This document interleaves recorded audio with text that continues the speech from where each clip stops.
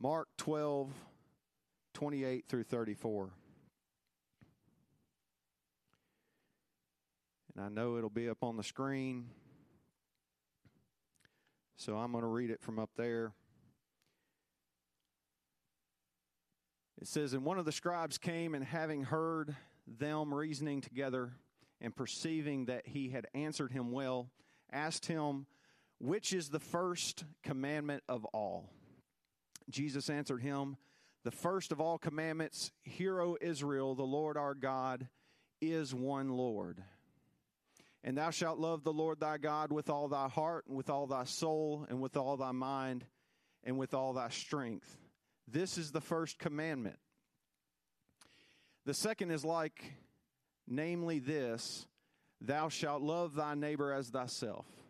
There is none other commandment greater than these. And the scribe said unto him, well, master, thou hast said the truth."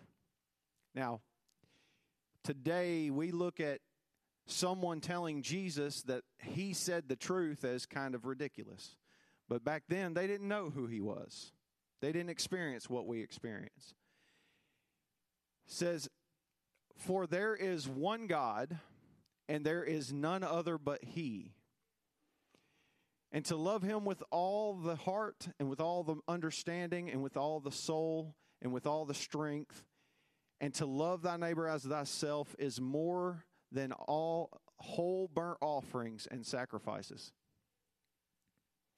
And when Jesus saw that he answered discreetly, he said unto him, "Thou art not far from the kingdom of God." And no man after that durst ask him any question. So tonight I'm going to be talking a little bit about the first commandment. If you can put your Bibles down, let's pray together. Lord Jesus, I ask you, God, to have your way in this place. Lord, as your word goes forth, let it mold and change our hearts. Let it change our minds. Let it, God, have its purpose in our lives. And God, let it go forth and let it bring forth and feed all those that we come in contact with. Lord Jesus, we thank you and we praise you in your holy name. You can be seated. There's been countless times as I've been here at Apostolic Life. My wife and I have been here now for going on 19 years. And there's been countless times that we've heard messages on love in that time. There's been countless speakers that have gotten up here and they've shared about God's love. I'm not going to bring a new revelation in its entirety tonight. What I felt like God laid on my heart was to remind us and to help us be more intentional in our love towards God. You see, because Scripture talks a lot about this subject. It not only talks about love for God, it talks about love for our neighbor, love for those who we are related to, our family, our children, our spouse. It also says that we're supposed to love those that despitefully use us, that hate us, that treat us poorly. So love is a topic that no matter how many times we talk on it, we're never going to cover every aspect of it. But this particular portion of Scripture stood out to me because here is this lawyer, this gentleman who he's heard other conversations that Jesus has had, and he decides in Matthew, the Bible says that he was a lawyer and that he was tempting Jesus. And so here he is, he thinks he's going to ask a question that Jesus won't know the answer to. And in the Jewish culture, this is a prayer. Hear, O Israel, the Lord our God is one Lord, That is a prayer, and it includes, and thou shalt love the Lord thy God with all thy heart, mind, and strength. Heart, soul, and strength. And so I couldn't understand, why is this question being asked to someone who they knew had silenced all these other questions? What purpose did this guy think he was going to get to? And so, as I began to study, as I began to read and think about what my knowledge of the commandments are, I'm not just talking about the Big Ten. I'm not just talking about the 10 commandments that everybody wants to focus on. Although those are important and they have to do with this, they are not the first commandment. The first commandment was given by Moses. Moses, in Jewish history, is considered one of the greatest leaders of all time. He's considered to be on par or greater even than Abraham as a leader. And I think all of the families in here can understand that, because essentially he took millions of screaming children across the wilderness for 40 years on a road trip. And so he was at his wit's end by the time he spent 40 years in the wilderness with these people. Okay? So in Deuteronomy chapter 6, when he addresses the children of Israel again, he's addressing them after he has smote the rock. After he was supposed to speak to the rock and he smote it. He knew at this point in time he was not going into the promised land. When he addressed the children of Israel again. And so, as he's talking to them, his final words to them as a nation, he says, forget about everything else. Forget about all the trials and tribulations and the things that you've been through. If I'm going to give you one last thing to hang on to, it's going to be this. Deuteronomy chapter 6, verses 4 through 9 say, Hear, O Israel, the Lord our God is one Lord. I don't see anybody disputing that. It's very direct. We serve one God. If anybody says, I've heard people say, well, the reason I believe in the Trinity is because Jesus references the Father, Son, and Holy Spirit. He also says you're supposed to love the Lord thy God and that there's only one. So that tells me that they have not went back. They've not studied the history. They've not studied. The Jews had a problem with Christianity because they believed that they were trying to teach that there was more than one God. That's not the case. That didn't come till hundreds of years later, after Christ.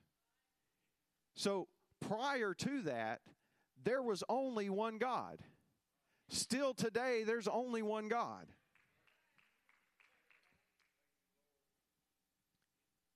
And thou shalt love the Lord thy God with all thine heart, and all thy soul, and all thy might.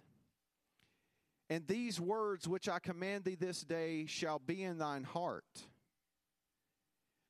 And thou shalt teach them diligently unto thy children, and thou shalt talk of them when thou sittest in thine house, and when thou walkest by the way, and when thou liest down, and when thou risest up.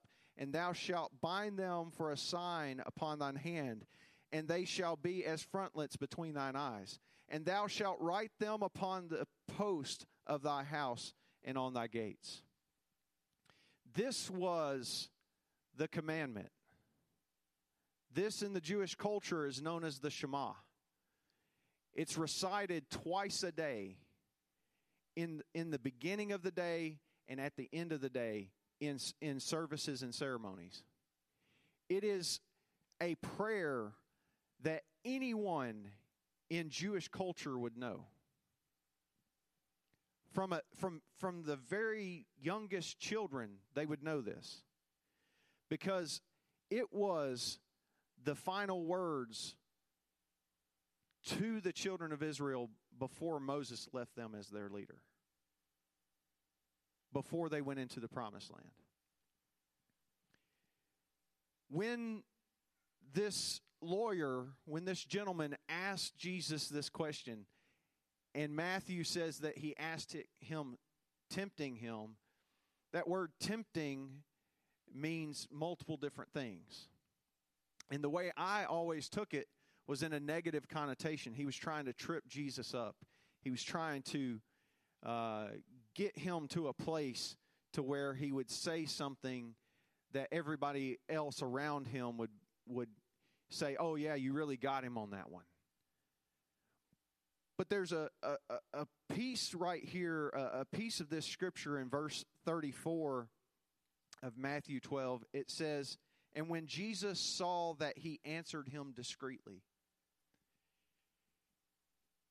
I can't tell you what this man's intentions were. I can't tell you where he started out, where his mind frame started from. But somewhere in Jesus' answer, this man started to realize there's something more here. There's something greater to understanding that our love for God has got to be greater than anything else. The disciples asked Jesus about, well, what about us that have left our families and our houses and our lands and we've forsaken all for you? They were trying to say, well, we're trying to love you. We're trying to follow you with everything. But when Jesus spoke to Peter and he was asking him, do you love me? He said what? Feed my sheep. You see, our love for God, according to Jesus' own words, will be manifest in our love towards others. In our love towards our brother, our fellow man. We find that our entirety, think about this, the heart, the soul, and your might. As God kind of laid this on my heart, I started praying differently. God, change my heart so that it's loving you. Whatever that means, let my intentions be pure. Let my heart be yearning for those who don't know who you are. My soul, make sure it's purified, make sure it's cleansed, make sure that I've repented of the things that I needed to repent of. Make sure that I have found myself in a place where I have shown love towards others. With my might, the things that I do, the things that I invest my time and resources into, let those be for your kingdom, not just for me, not just for what I can accumulate. The Bible says that the things that we accumulate here on earth, that moth and rust will corrupt them. They will be destroyed in fire. They will not last. But our love will. It is something that goes from generation to generation. How many in here knew your great-great-great-great-grandparents? No one, right?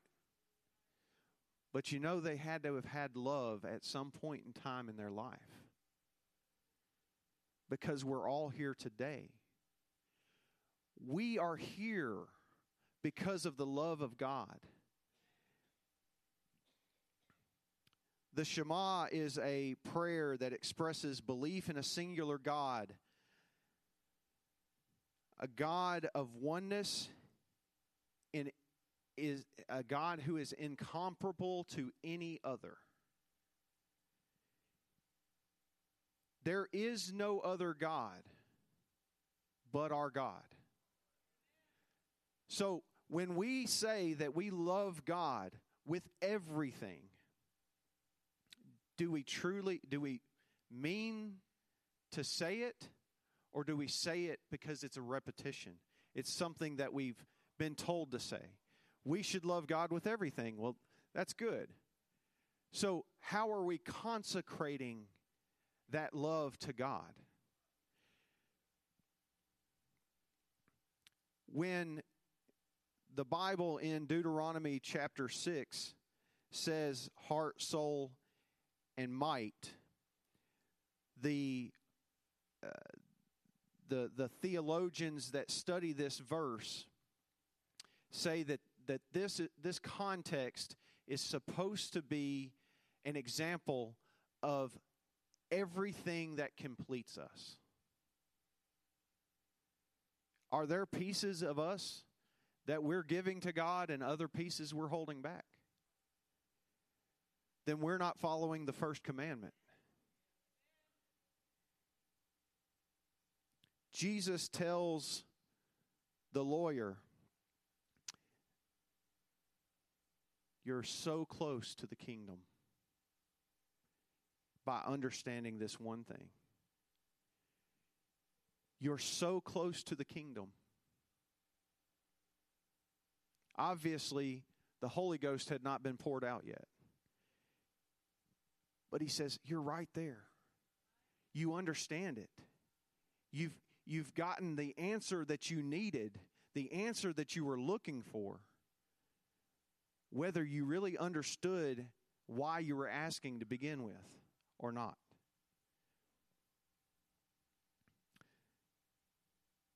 It's easy to understand why love is so important, and even the world understands it. Hundreds of songs are written about love. One in particular, an older song that, I'll just be honest, I'm not trying to, date anyone else on if you heard this song originally from the original artist, but there's a song called The Things We Do for Love, right? And so all these love songs throughout generations, they're talking about what would happen, what would you be willing to give for love, for true love. Then you go into movies and media, and they spend billions of dollars trying to portray people who would give up everything for that one true love. There have been playwrights and books and things written throughout history that point out that, oh, well, this king gave up everything for this one perfect wife. When really, we give up very little sometimes. If we were to use the example that's used throughout Scripture, the example of a husband and wife, oftentimes, and we get up in the mornings, maybe not even at the same time, we go on about our business, we have our quick little time of devotion, and we get on our way, we eat breakfast, we go about our day, we go to our prospective jobs or whatever the circumstance may be. And if we're not careful, we could very, very quickly get into a rhythm of just going through the motions. And our spouse begins to feel neglected. and abused. The solution to humanity is create Valentine's Day or something along those lines. Have some kind of special, everybody celebrates this day where you can go out and tell your special someone how much you love them. Or maybe you buy them a gift, or you bring home your spouse flowers, or maybe you ladies bring home your husband a new gun or something. Just a hint. But you have these things and you think, oh, well, I'm going to sacrifice a little bit. I'm going to take time out of my schedule and make them feel good. Sometimes we get in that same place spiritually. I know I have been. Oh, well, I got to go to service Sunday. I got to make God feel good about me being there. If I don't go, then, there might not be a move. We start doing it out of obligation instead of a complete and entire love for Christ.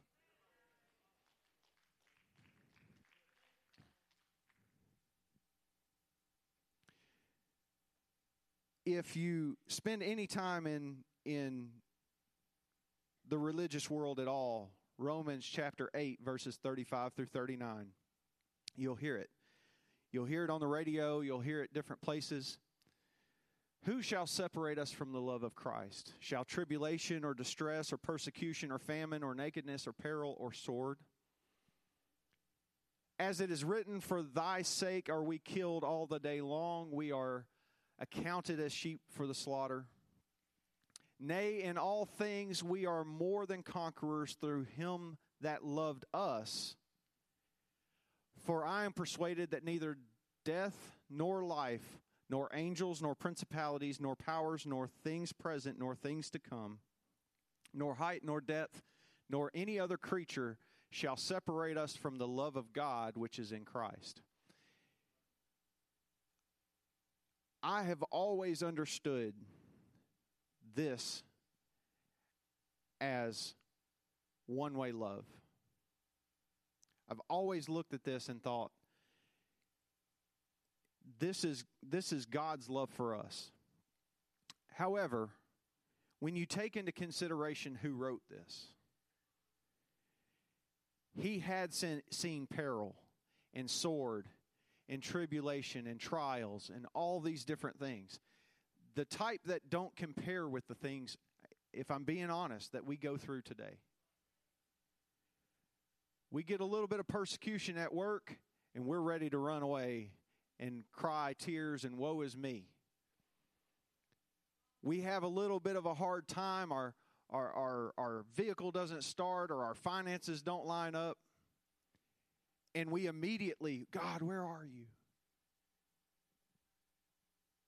Is that wholehearted love?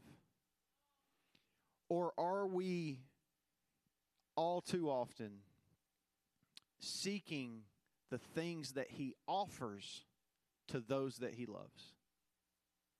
He loves all of us here more than we can ever imagine.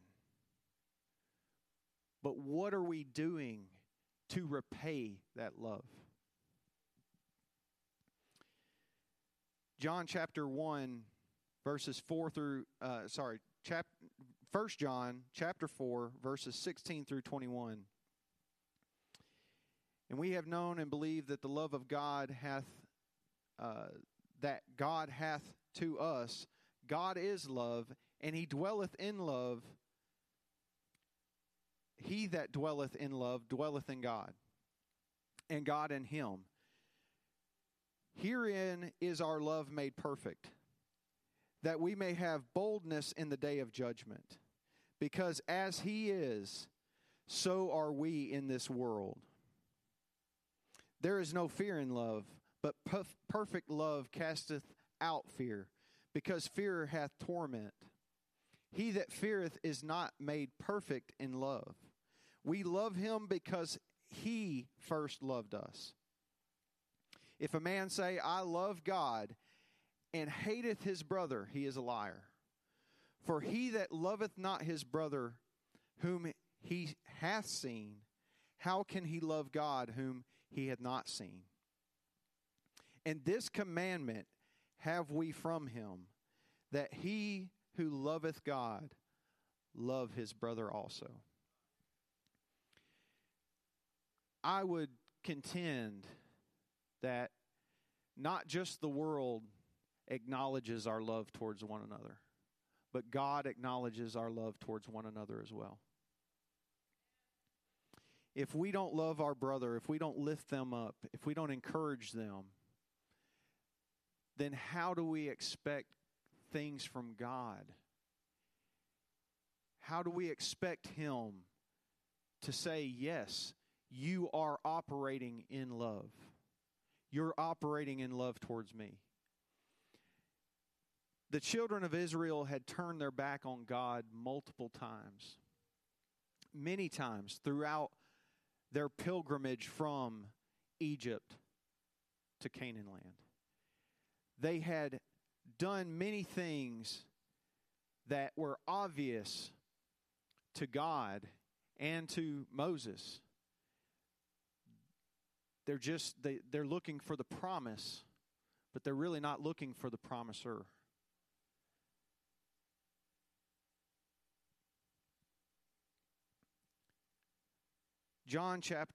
First John chapter 2 says or reminds us that we can't have a love for the world and have a love for God. Separation from the world is key.